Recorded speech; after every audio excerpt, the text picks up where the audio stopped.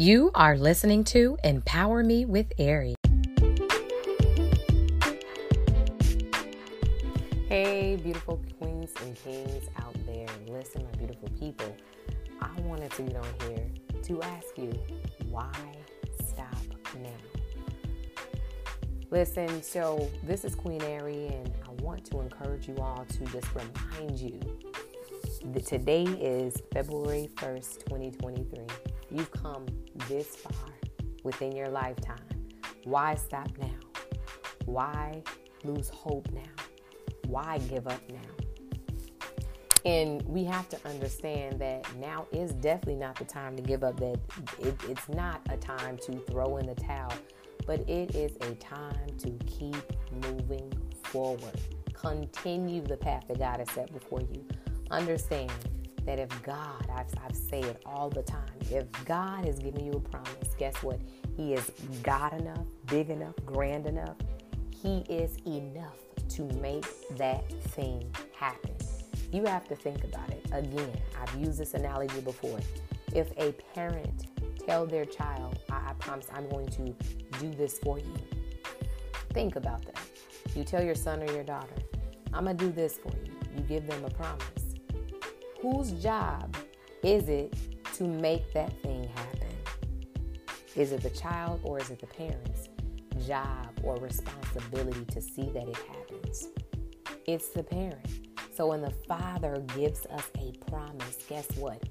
He is grand enough. He has the ability enough to make it happen. And how does making it happen look? Making it happen means trusting in what he says, the time and the season, the hour that he says it, regardless of what you see before.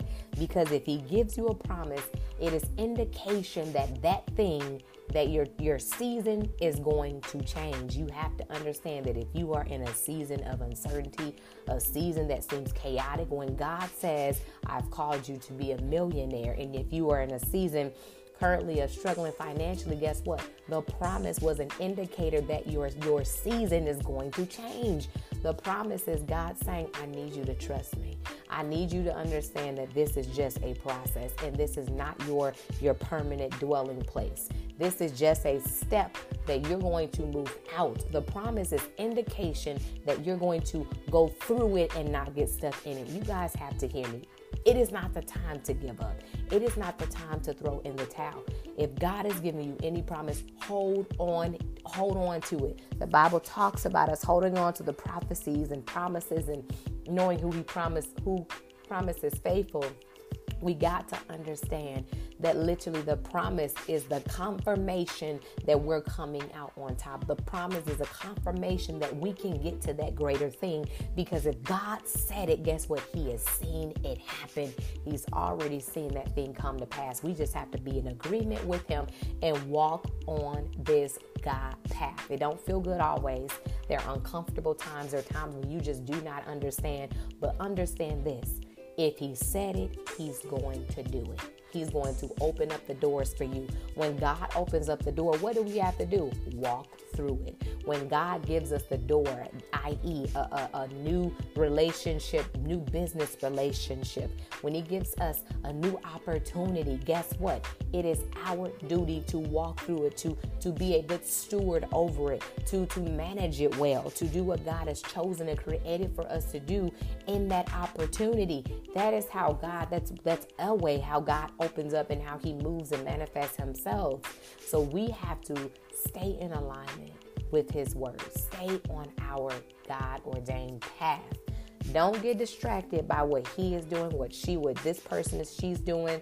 Their neighbor's doing this and they're doing this, and they just tapped into this opportunity and it made them successful. Seek God about that first, okay? So don't be so quick to jump into what he or she or the neighbor is doing, but stay on your God path. What is God having you to do?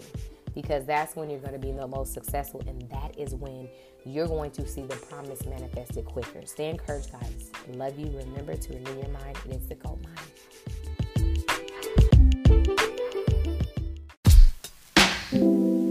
Empower Me with Ari.